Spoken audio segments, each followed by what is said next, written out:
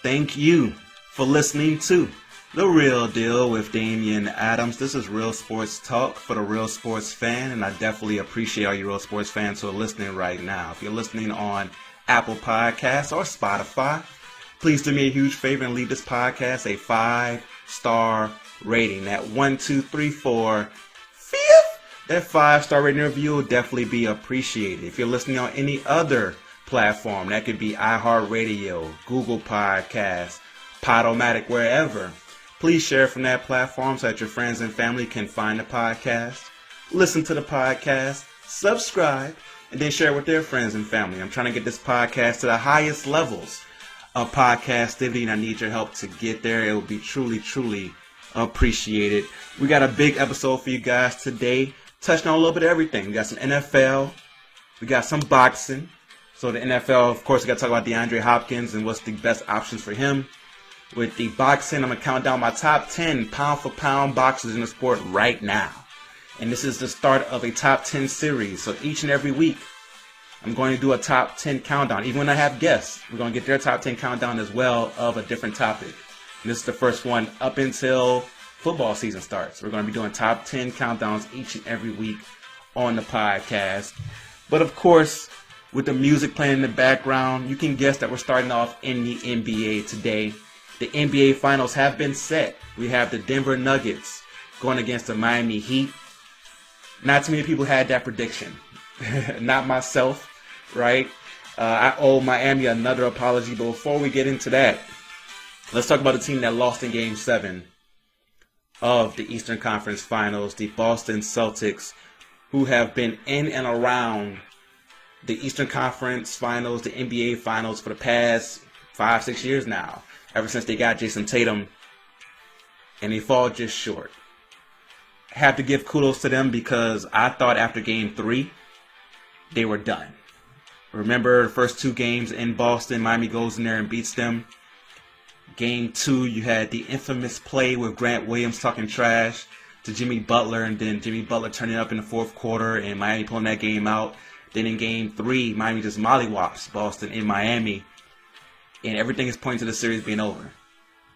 And all credit goes to Boston for being able to put it together and win 3 straight games. Game 6 looks like they were out of it. They were done. Jimmy Butler goes to the free throw line, hits 3 very clutch free throws.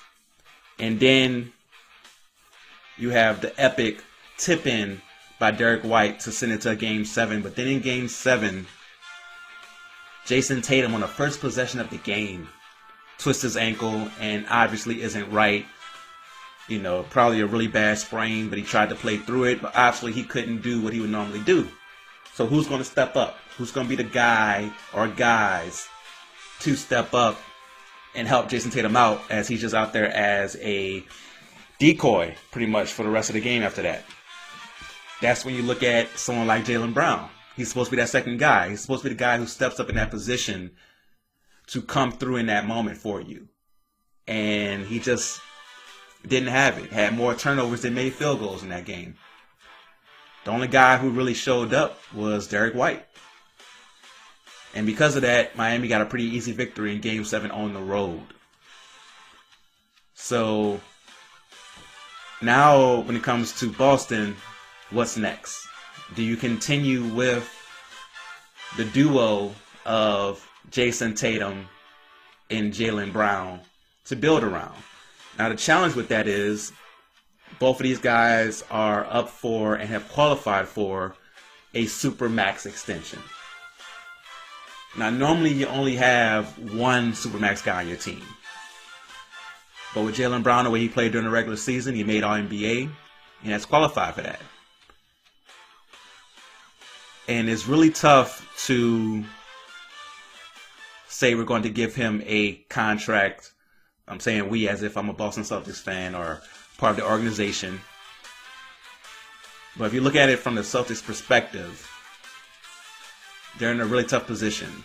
Now, you don't have to sign him right away, right? He does have one more year left on his contract, I believe. But if you're not going to sign him, if you're not going to go ahead and pull the trigger on that Supermax, you got to look at trading him. And do you take a step back to maybe take some steps forward. It's not guaranteed you're going to take steps forward. That's where it becomes tricky, because right now, with this current team, you're one of the best in the Eastern Conference. You have a chance to make the NBA Finals. And if you're in the series, you have a chance to win it, right? And even if they made it this year, they would have a chance against the Nuggets. I think most people would pick Denver over Boston, but they would have a decent chance in that series. And no one would be, shocked if they beat the Denver Nuggets. But if you do sign both guys to Supermax deals, that's over $600 million in contracts just on two guys. So now you're going to lose guys like Grant Williams. You're going to lose guys like Al Horford, who's, of course, getting older and going to be on the way out pretty soon, you expect. So now, what do? Do you just pick those two guys up and say, hey, we'll go from there? We got our duo. They're both still young, both still in their mid-20s. We just go from there. You have to lose like a Marcus Smart. You have to lose a Malcolm Brogdon and try to replace those guys, which won't be easy. And even if you have a great duo, if you don't have the right parts around them or the depth around them, it doesn't always work out. We saw that in Phoenix this year. KD and Devin Booker, you're thinking about just two guys on the team. They may be the most talented duo in the league, right? But you have to have the right pieces around them to make it fully work. So that's why the duo of Jamal Murray, Nikola Jokic is so potent, because they have the right pieces around them. When you have KCP and Aaron Gordon and Michael Porter Jr. surrounding that duo, it makes the duo even more powerful. So would it be better if Boston was to say, trade Jaylen Brown and maybe you get 2 or 3 players back? It wouldn't be a crazy haul. You wouldn't get the Kevin Durant type haul. You wouldn't get the, Rudy Gobert type haul that Utah got because Minnesota was stupid. But you would get a decent haul for Jaylen Brown, because there's probably teams out there that believe Jaylen Brown could be the top guy. He's had moments where he looked like he was the top guy because he is more of an aggressive player than Jason Tatum. Jason Tatum has his moments where he can be aggressive. We've seen it, right? He's had big games. Can't forget he dropped 51 in Game 7 in the second round against Philly. He has those moments. He's more of a naturally gifted scorer and playmaker than Jaylen Brown. Jaylen Brown, when it comes to his playmaking, leaves a lot to be desired when it comes to that, because in the playoffs, it becomes worse. In the regular season, he's every assist, he'll get a turnover type of guy, 1 for 1. In the playoffs, it gets worse. He has more turnovers than he does assists. So when you have a guy like that who's limited when it comes to his ball handling, his playmaking isn't the best. Very good defender. When he does have a good handle on the ball, can definitely score the best of them. But he has limitations. Can he be your top guy? Or is he better being your number 2? But because he qualified for the Supermax, a number 1 type contract, what do? Is Joe Mazzulla the guy? I thought for sure if Joe Mazzulla and the Boston Celtics didn't show up for Game 4, as if they got blown out in Game 4, Joe Mazzulla would have got fired. And some people would have thought that was unfair. Like, man, he made it to that Eastern Conference Finals. But this team, just on talent alone, can make the Eastern Conference Finals. They were very inconsistent throughout the entire playoffs. Even in the first series against the Hawks. No way they were supposed to go 6 games to the Hawks. In the second round, I feel like Philly lost that series more than Boston won it. And then you go out there in the first 3 games and get dominated by the Heat. Then you finally show up. And then in Game 7, you don't show up. So I feel like they did just enough to help Joe Mazzulla keep his job and get another chance. Young head coach. He'll grow. He'll get better, hopefully. But with Jaylen Brown, I don't know if they're going to continue with this duo. And shout out to my guy, Took, from the 3 the Hard Way podcast. Haven't listened to the episode yet, but I saw a clip where he's talking about how this team has had success with these two. Why would you go away from that? Very good point. I mentioned all the Eastern Conference Finals, the fact they made the NBA Finals. They've had a lot of success. But now you have to look at the point of, have they reached their ceiling with this team? And would it be better to build around Jason Tatum and maybe try to get another star in there? Maybe that involves trading Jaylen Brown for a point guard. Because that's one of the things that they miss in certain situations. You could tell they missed that real deal point guard. That guy who's going to get you in the right position, get you in the right set at the right time. So you can continue the flow of the offense. There's times where that offense just has no flow at all. Very just clogged as a team. And you have to really look at it as, what can we do better? And maybe getting that true point guard as a second guy instead of having Jaylen Brown is that way. Maybe you can trade a Jaylen Brown in some pieces and some picks to a team like a Portland for Damian Lillard. Or maybe I would say CP3, we know that he's on the trade block with Phoenix, but you don't want to bring in an old guy who's, on his way out, who can't stay healthy in the playoffs. I'm trying to think of other point guards out there who could be on the market for Boston. I would have to really sit down and think about this offseason. Because you got, maybe Atlanta's ready to get rid of Trae Young. Right? Atlanta, they made it to that one Eastern Conference Finals. Again, that was another Philly collapse more than Atlanta pulling that out. And maybe we thought we had their expectations a little too high because of that. And now they can restart with Jaylen Brown and building around him. Maybe DeJounte Murray, Jaylen Brown. That's a pretty good duo to build around. And you have Trae Young added to this Boston roster. Maybe that's the way to go. A lot of talented point guards in the league right now, and they need a true point guard who can run the offense. Now, the thing is, with Trae Young, he's a horrible defensive player. But with Boston being a good defensive team, maybe they can make up for what he lacks on defense, and you add him to the mix. So a lot to do in Boston, man. So let's get to the two teams in the NBA Finals. Nuggets, Heat. Now, the Nuggets played the Heat 2 times in the regular season. Interconference plays only 2 times. And the Nuggets won both games. Now, it wasn't blowout victories. Both games were close, as the Nuggets won the first game by 5 points and the second game by 4 points. Now, Nikola Jokic in both games played very well. First game had 19 points, 12 rebounds, 12 assists. Second game, 27 points, 12 rebounds, 8 assists. And Denver shot very well in both games. They shot 54% from the field and 60% from 3 in the first game. Second game, they shot 58% from the field and 39% from 3. So, of course, you're not going to shoot 60% from 3 game in, game out. But the second game, where they shot damn near 60% from the field and damn near 40% from 3, lets you know that Miami doesn't really have an answer for their offense. And I was a guest on the halftime show with my man Cortland, and I mentioned how the size advantage that Denver has, especially with Nikola Jokic, is going to play a big part in this, right? And my guy Ray joked about how, well, the size doesn't matter. He did the same thing to Anthony Davis.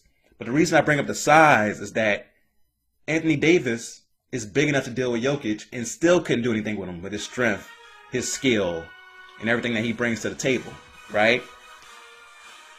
So when you think about the fact that Nikola Jokic has such a big size advantage over everybody on the Heat, right? Bam Adebayo is going to have him to start with.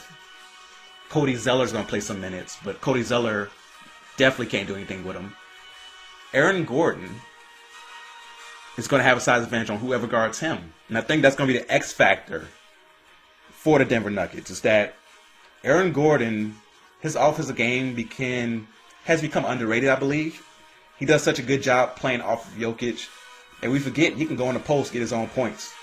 If you have him give him the ball and he has a mismatch where he has a size advantage. We've seen in the Lakers series a few times where he can drive, put that shoulder into you, He's too big, too strong, get to the bucket. He did a few times with like Austin Reeves, or if they had a switch where someone was smaller on him, drive, get to that right hand, give you a little shoulder, easy layup. I think he's going to have a really good series in this one because who's going to guard him? Aaron Gordon's going to have the responsibility of trying to guard Jimmy Butler on defense, but you don't want Jimmy Butler on Aaron Gordon because Jimmy Butler, excuse me while I change the music, I'll just turn it off real quick. Jimmy Butler is going to have the responsibility of dealing with Jamal Murray. And then you'll probably have KCP on Caleb Martin and go from there. As far as on the other side, I don't see who you put on Aaron Gordon. Right? Because you could, I guess you go with Strus. But Strus is somebody who, size-wise, can't really deal with Gordon. I can see Gordon having really big games in this series. He's the X factor for them. We know Nikola Jokic is going to do his thing. I can see him averaging a triple-double in this series, winning MVP, of course. But Aaron Gordon's going to be the X factor. Jimmy Butler is definitely going to try his best to shut down Jamal Murray. And he's going to have some moments where Jamal Murray is going to be in jail. But there's going to be other moments where Jamal Murray is just unstoppable and making tough shots. That's going to happen. We saw it in the Lakers series where he just made some incredible shots. Jokic made some incredible shots. They're going to have moments where they get that hot. With the Heat, they can get hot and get cold. We saw it in this past series. First 3 games, extremely hot. Those second 3 games, real cold. During the regular season, they had a lot of cold spells where they couldn't score. And the Nuggets defense is underrated. So if Aaron Gordon's doing a good job on Jimmy Butler, I'm not saying he's going to shut him down, but he's definitely going to make it difficult for him. Who's that next guy? Tyler Hero may be able to play during this series. You know, he's no longer having the cast on his hand. He may be able to come out and play. But are you depending on him to get 20 points right away after being out for damn near 2 months now? It's a lot. It's a lot in this series. You're going to ask Kyle Lowry to come off the bench and be big for you. And Gabe Vincent. Will Bam do anything offensively because he's going to be, dog tired from trying to deal with Nikola Jokic on the offensive end? The zone that they used, the little matchup zone they used against Boston, that gave Boston issues, I don't think gives the Nuggets the same issues because the Nuggets, they play a more intelligent brand of basketball. So there were times where they would do that zone and Al Horford would get to the middle of the zone and catch the ball. Al Horford's a great player, very smart player. But it seems like he's forgotten what to do in the mid-range because he's become such a spot-up shooter or a layup guy. He'd get that ball in the mid-range and be lost. That's not going to happen with Nikola Jokic catching the ball there or even Aaron Gordon catching the ball there because they know how to make that next play or they can just take that shot. So everything points to the Nuggets. I know that Eric Spoelstra and that staff is going to come up with something. They're going to come up with everything. They're going to throw everything in the kitchen sink at the Nuggets. Just think the Nuggets are too talented, too deep. I didn't even mention Michael Porter Jr. and what he can do. They don't have anybody the size, with enough size out there to really bother Michael Porter Jr. Michael Porter Jr. may not be able to just take you off the dribble, depending on who it is, but he can just rise up and shoot over you. We saw that in the Lakers series. Austin Reeves playing great defense. He just rolls up, shot over him. If you're not, really big enough to bother him, he can just shoot. And such a pretty stroke, such a high release, it doesn't matter. And then coming off the bench, Bruce Brown, and you also have the other Brown as well, whose name is actually spelled Braun, but says Brown. I don't know why it's pronounced Brown, but they have enough depth with those guys, Jeff Green, to be able to stay with whatever Miami's trying to do. I can see Miami trying to slow it down, muck it up, make it a real ugly series, old school style. And it still won't be enough. My apologies, Miami. I do apologize for all the times I picked against you. Right? I was wrong. My apologies to Miami, Dade County, all of Miami Heat, all the past Miami Heat players, everybody who represents Miami, Rick Ross, Trick Daddy, Trina, Pitbull, everybody But I got to go against you again. Give me Nuggets in 6, Nikola Jokic averaging a triple-double, Aaron Gordon being that X factor for them. Good series because Miami Heat's going to play very well. They're not going to make mistakes. They're not going to beat themselves.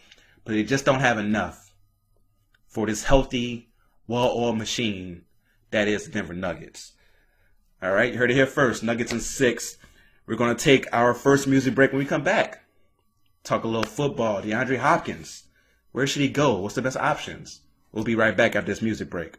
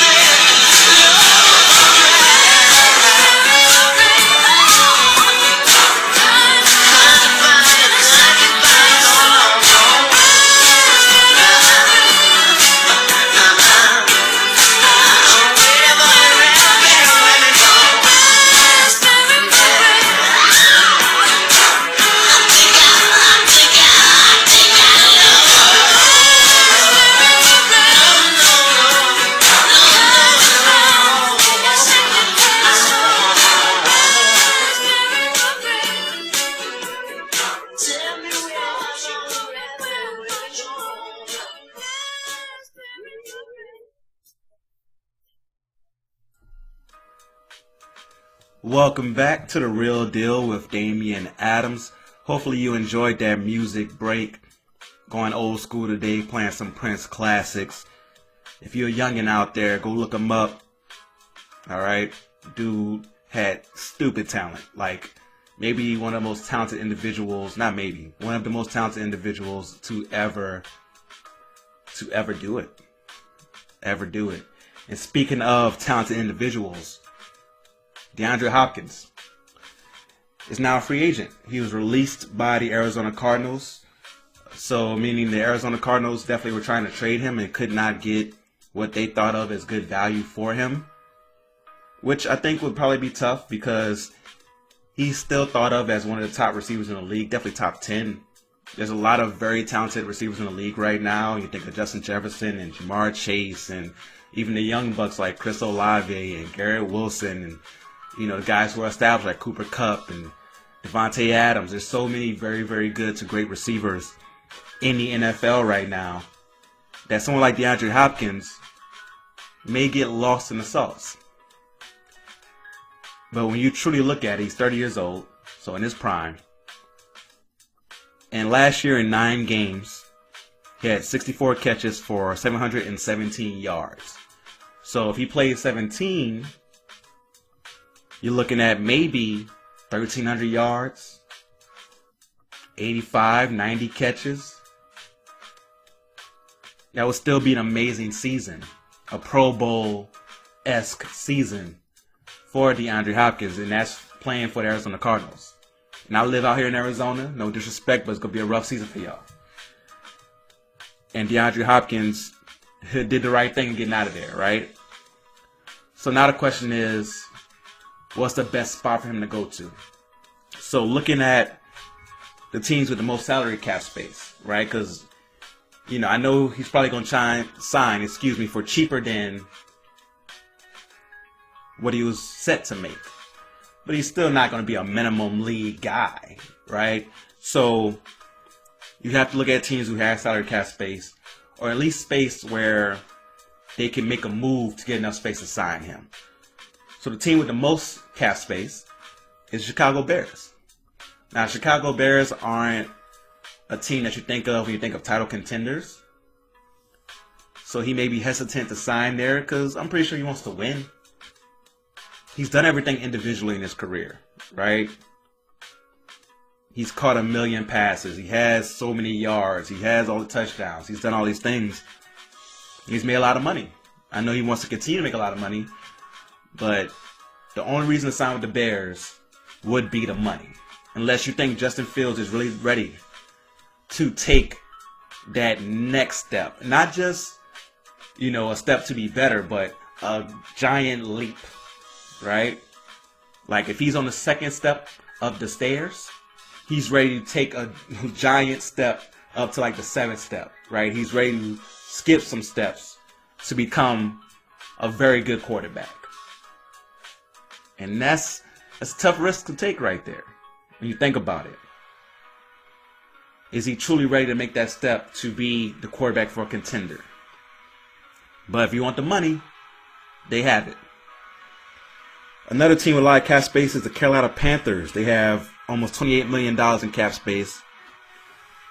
And they have a wide receiver core that could use number 1. Right now, looking at their depth chart, you have DJ Shark. You have Terrence Marshall Jr., Laviska Shenault Jr. So they're definitely a team that's in that space where they could use a true number 1. It'll make things a lot easier on Bryce Young. But if you're Hopkins, are you ready to take a chance on a rookie? Bryce Young projected to be great. But you think about the size thing, the fact that he's a rookie, we never know. Right? We never know until they get on that field how good they're going to be. That's risky, but they have the money. Another team that has a lot of cap space, the Colts. They most likely will be starting a rookie quarterback, Anthony Richardson. He's one that a lot of people are projecting will take time to develop into the quarterback that he could be one day. If you're Hopkins, do you want to go there? They could use number 1 for sure, right? Their depth chart is Michael Pittman Jr., Isaiah McKenzie, Alec Pierce. So he definitely could use number 1. But is Hopkins enough to get them over the top? I just don't see that. Now we have the first very interesting one. The Detroit Lions have damn near $24 million in cap space. They have a good wide receiving core, right? Amon-Ra St. Brown really showed up last year.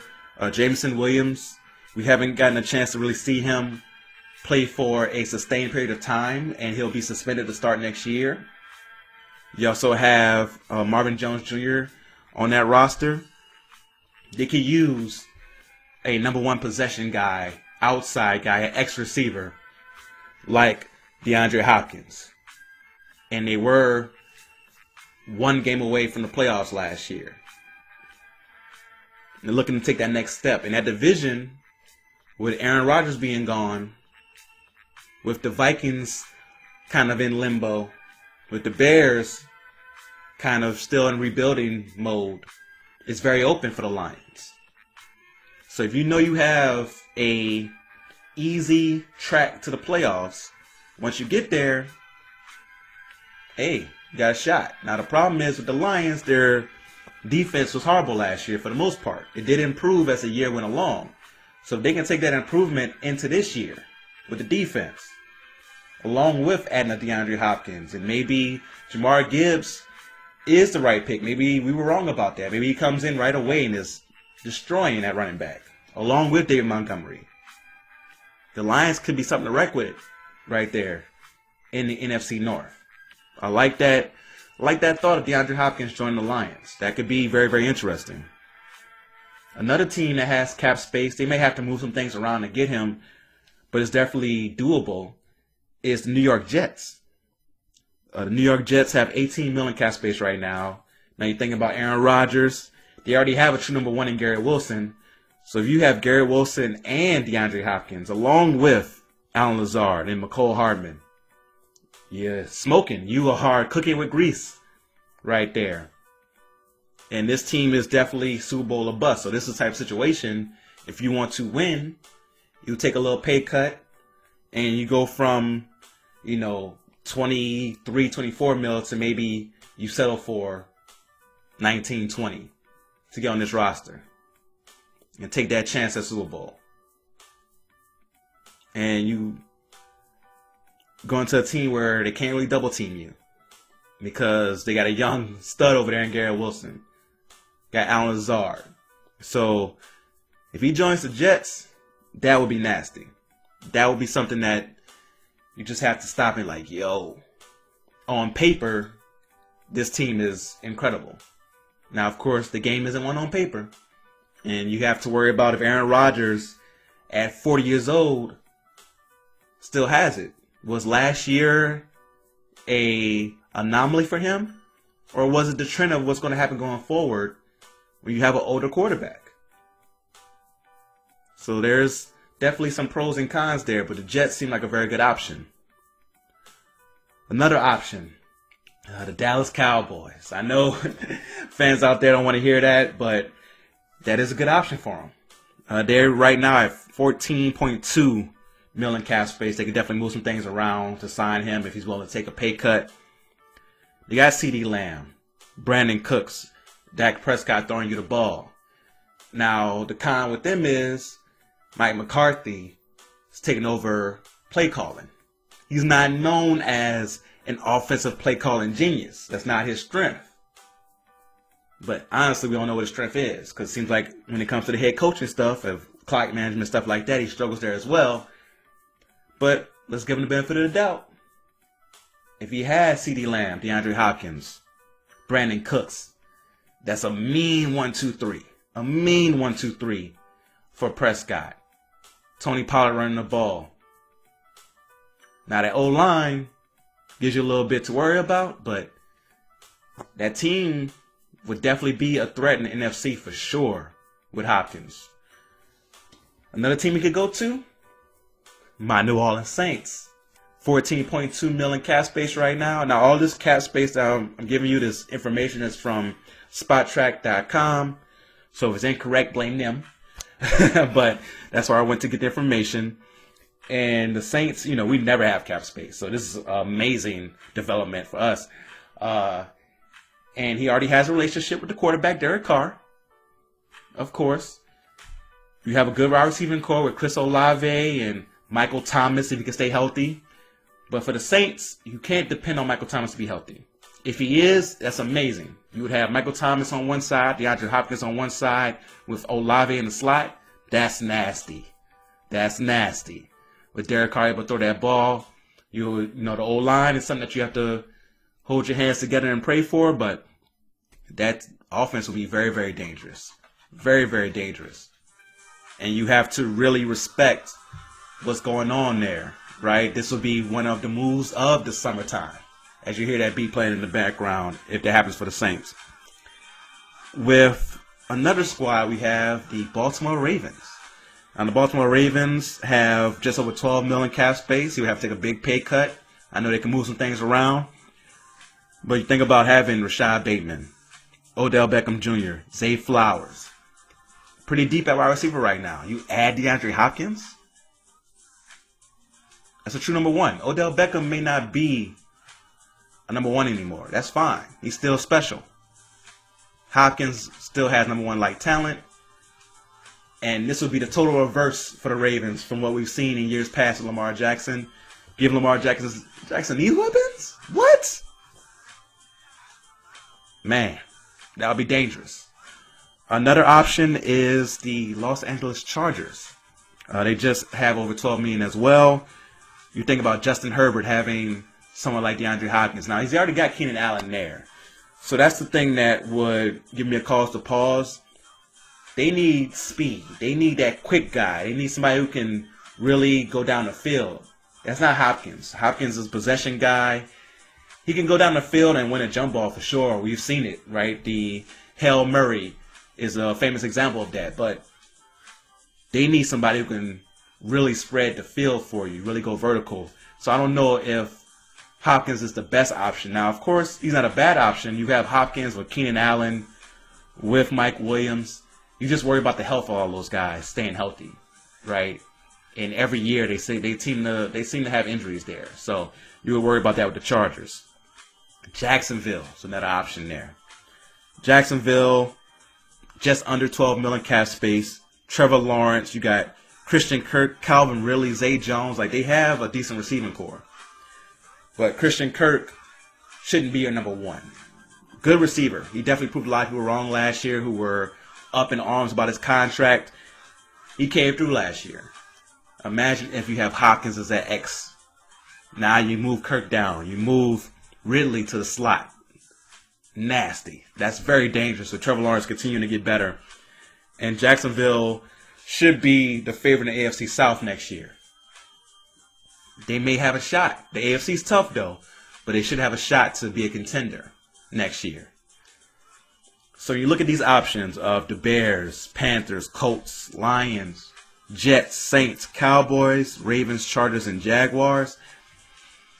I have to say the best option out of those would probably be the Jets, just because they are in win-now mode.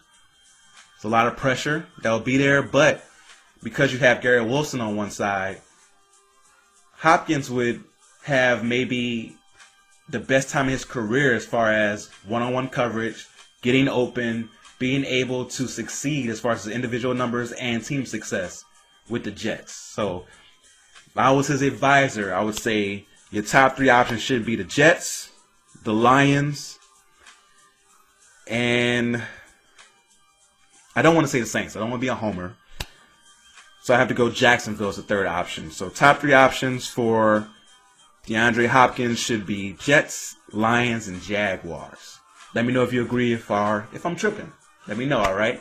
We're going to take a music break, and when we come back, talk about the top 10 pound-for-pound boxers in the sport today. We'll be right back.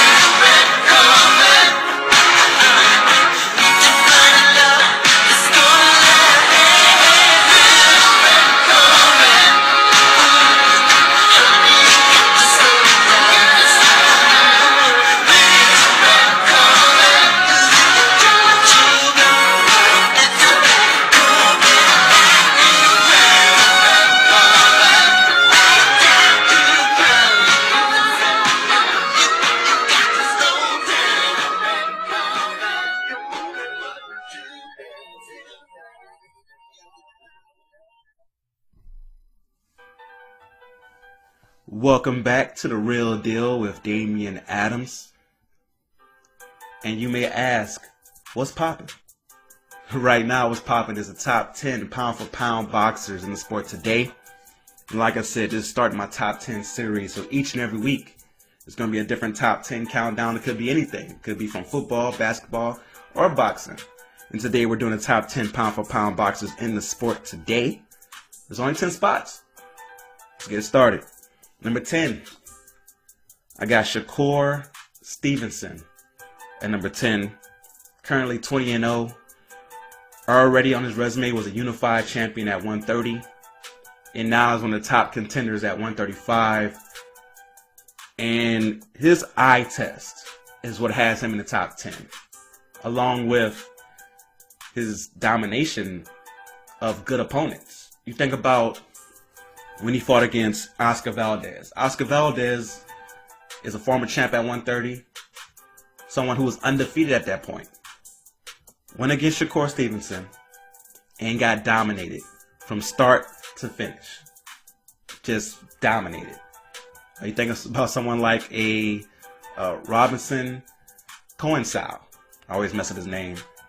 But he is somebody at 130 who had been around the champion. Had been someone who was right there as far as a contender. Former Olympic gold medalist. Dominated by Shakur Stevenson. Dominated. In his last fight, coming up to 135, beat one of the top contenders easily. And showing power at 135. Maybe he's going to be more powerful now at 135. And as he goes up in weight. Because he's no longer draining himself to make a certain weight. And that's scary. Because the one thing he was missing was that knockout power. That sit down on my punches, hurt you power. He had everything else. He could walk you down. He could fire with the back foot off the front foot. Very hard to hit. Super quick reflexes. You really can't name a weakness with Shakur Stevenson right now. And that's why he's number 10 on my list. Can't wait to see who he fights next. I know he wants Devin Haney. But I would love to see him. If Devin Haney moves up to 140, I would love to see Shakur Stevenson versus Vasyl Lomachenko for one of the, which would be vacated titles at 135 if Devin Haney moves up. But we don't know what Haney's next move is. So even if we get Stevenson versus Lomachenko just to see who's the next guy to get a shot at the title, that would be awesome at 135. There's also, William Zepeda. There's other options there at 135, but the next king at 135 is going to be Shakur Stevenson. And he's going to be up this list very, very soon. At number 9, I have Jermell Charlo. Now, we haven't seen Jermell Charlo in the ring for almost a year now, or a little more than a year now, since he beat Brian Castano to become undisputed, or to defend the undisputed championship at 154 pounds. 35-1-1. He avenged his one loss. And honestly, when I see top 10 lists or a pound-for-pound list without him, it's kind of disrespectful to an undisputed champion who has his resume, who is as gifted as he is. He's somebody who I thought, when he was younger, I thought his other brother, the bigger brother, Jermall Charlo, was better. Now with Jermall Charlo, I know he's going through some things. He hasn't fought in 2 years.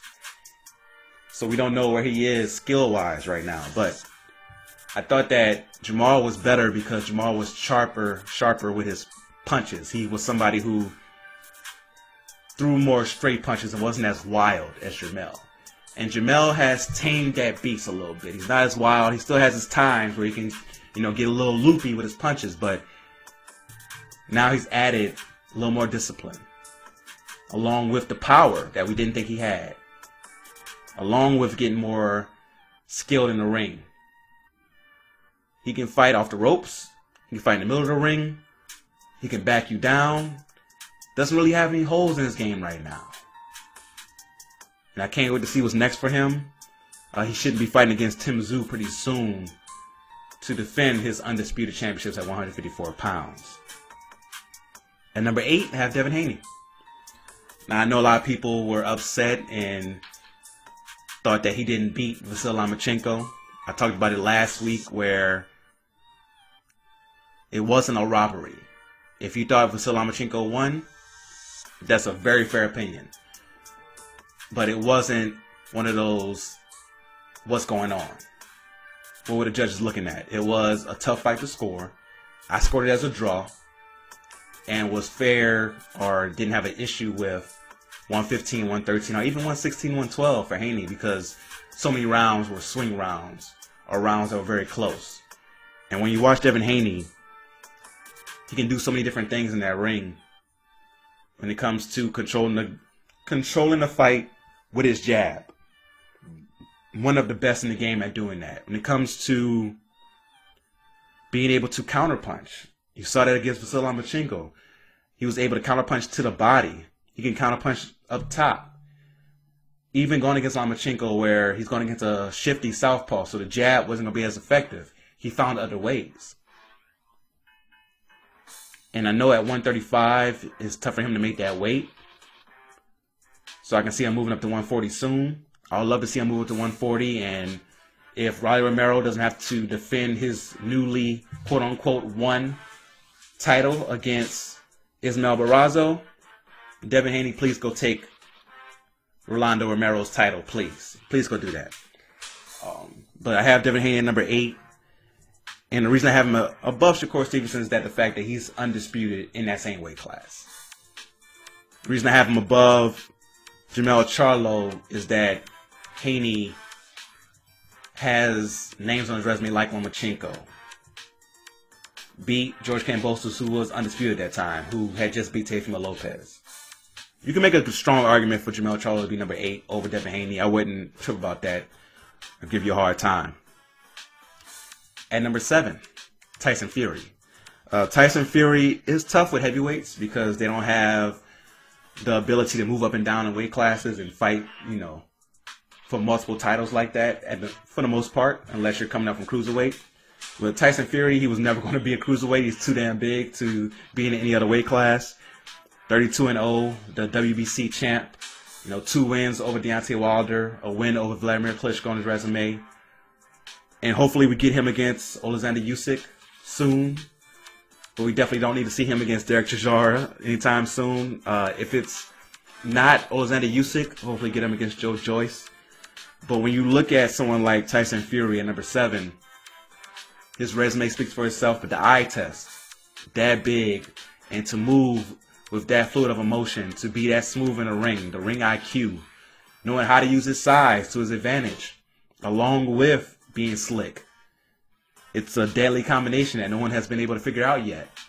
Deontay Wilder almost had it figured out in the first fight, but then Tyson Fury was able to rise up to the competition and off the canvas, to be able to get a draw in that one and then come back and win the second 2 fights. So Tyson Fury, got to give him all the credit in the world, and hopefully we get him against Alexander Usyk soon. At number 6, I have Canelo Alvarez. Canelo Alvarez may have the best resume of everybody in boxing right now. When you think about his career, and most recently he was able to dominate John Ryder. Shout out to John Ryder for being able to stay up. I had Canelo. I had a parlay where I had Canelo being able to knock out John Ryder between rounds 4 and 6, and John Ryder went down in round 5. You could picture me. I was excited. I'm like, okay, here it comes. I'm about to get this parlay to come through for me. And it did not. But Canelo is still so skilled. Power in both hands. Can go to the body. Can go to the head. Good counter puncher. He's someone who's been able to develop. Who went from a pressure fighter who can only come straight ahead to someone who can fight off the back foot. Great counter puncher. Has it all. Now, I know that he has a hard decision to make. Come September, who is he going to fight? Is it going to be Dimitri Bivol? Is it going to be David Benavidez? If he doesn't fight Bivol, I feel like it has to be Benavidez. It has to be one of those two. Because if he fights somebody else at 168, if it's David Morrell or anybody else at 168 that you name, even Demetrius Andrade, who I've been calling for to get big fights, even if it's him, it's going to look a lot like he's ducking Benavidez. And I know Canelo doesn't want to have that on his resume of ducking somebody. He's a very prideful person, so I can see him taking on Bivol. Don't see him beating Bivol. I don't see a road to victory there, but I can see him taking on that fight because of his pride and wanting to take on that challenge again. But he's number 6 for me because of all his accomplishments. You don't have to name off all the names on his resume. Incredible resume. He's going to go down as one of the best of all time. But he's number 6 for me right now. The undisputed super middleweight champion, Canelo Alvarez. At number 5, I got Terrence Crawford. Now, some people have Terrence Crawford at 1, which I can't really argue against, right? 39-0, very impressive victory over David Venetian, right? But once he got to welterweight, it's not all his fault. He was with Top Rank, who didn't really have any welterweights for him. Almost all of the good welterweights were over at PBC. So it's hard for Terrence Crawford to add to his resume as far as names.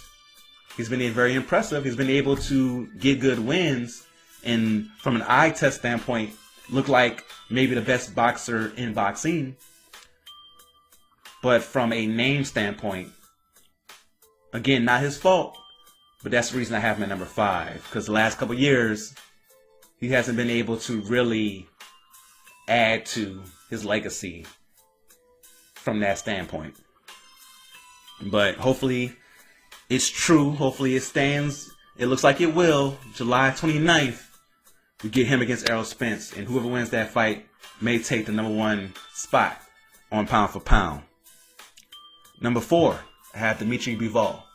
Bivol, man, you think about the fact that his last 2 wins over Canelo Alvarez and Zurdo Ramirez. Zurdo was undefeated and bigger than Dimitri Bivol, and Bivol was able to back him down and show the skill in that one. Against Canelo, he showed skill, but he also showed, this light heavyweight division is big for a reason. There's weight classes for a reason. He showed Canelo that by being just physically dominating in that fight along with the skill. Hopefully we get him against Artur Beterbiev soon. I know Artur Beterbiev is fighting against Caleb Smith in August, which opens up for Bivol to fight in September, and then hopefully early next year we get Bivol versus Beterbiev. That would be amazing. At number 3, I have Errol Spence Jr. 28-0. The last win was last year over Yordenis Ugas. He's the unified welterweight champion. And because he's been able to fight on the PBC side, when it comes to welterweight, he has more names on the resume. Understand that Terrence Crawford has more history on his name as far as being undisputed at 140. And it just, lately, you got to go with Errol Spence over Terrence Crawford as far as the names they've been able to have on their resume. Right? Yordenis Ugas, Danny Garcia. They both have Sean Porter. But the other names matter. And because Errol Spence is on the PBC side, he's had better welterweight competition. And I'm so excited for that fight. I still have no clue who I'm going with. I'm leaning Errol Spence, which would be, I think, an upset. But I really don't know. I got to break down the tape. And, of course, I'll bring a detailed preview to you guys the week of that fight for sure. At number 2, I have the monster, Naoya Inoue, the undisputed champ at bantamweight, who is going up to super bantamweight, challenging himself against Stephen Fulton on July 25th over in Japan. So I got to get up early, set my alarm for like 3 in the morning to watch that one, and I'm more than willing to do that because this is an awesome fight that I have no idea who's going to win. None. Stephen Fulton is somebody who definitely could be on this list as well. That's a very big fight. When you look at Inoue's resume of being able to go up and down weight classes and dominate fighters like Nonito Donaire and Paul Butler easily, just gotta give him his props. Gotta give him his props. At number 1, I have Alexander Usyk. He was undisputed at cruiserweight. Now is the unified heavyweight champion after 2 wins with Anthony Joshua. Hopefully we get him in a fight soon. If it's not against Fury, hopefully it's someone like a Joe Joyce or, even maybe Parker at heavyweight. Or there's some other names there for him, that you can see there. As randomly football music came in. That was random. But for Usyk, his skill is unparalleled at the heavyweight division. And now we just have to see him take on more competition at heavyweight. So for my top 10, number 10 I have Shakur Stevenson. 9, Jermell Charlo. 8, Devin Haney. 7, Tyson Fury. 6, Canelo. 5, Terence Crawford. 4, Dimitri Bivol. 3, Errol Spence Jr. 2, Naoya Inoue. 1, Alexander Usyk. The ones who missed the cut. Gervonta Davis. Some people are like, how could you not have Gervonta Davis there? Everybody on this list is a world champion. Everybody. Gervonta Davis is not a world champion right now. He's a secondary champion, but not a world champion. That matters. He may be the best in boxing. He has an argument for it. But I need you to take on the best of the best. Very impressive what he did against Ryan Garcia. Very impressive. But beating Ryan Garcia doesn't make you top 10 pound for pound. David Benavidez. Right there. If he gets beats Canelo, definitely top 10 pound for pound. He has a good argument after beating Caleb Plant, but not a world champion. Stephen Fulton, very good argument to be top 10 pound for pound. You could take off Shakur Stevenson because he's not currently a world champion, but is someone who didn't lose his world title at 130 and has a chance at 135. You can make the same argument for Gervonta Davis, maybe over Shakur Stevenson as well. But Shakur Stevenson's been so dominant in such short time. That's why I have number 10. But Stephen Fulton has a great argument. Arthur Beterbiev, great argument. You could surely take off Shakur Stevenson for him. I wouldn't be mad at that.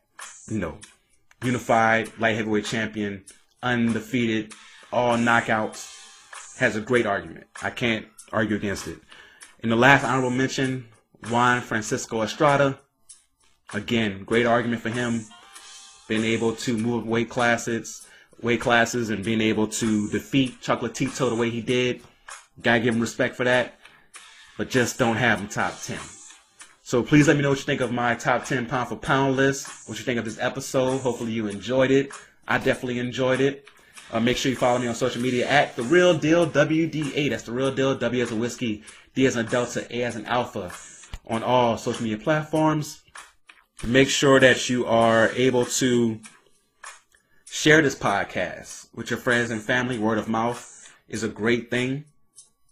Word of social media is a great thing. So either way, I need your help to get this podcast to the highest levels it can get to. So please help me out by sharing the podcast, telling people about the podcast.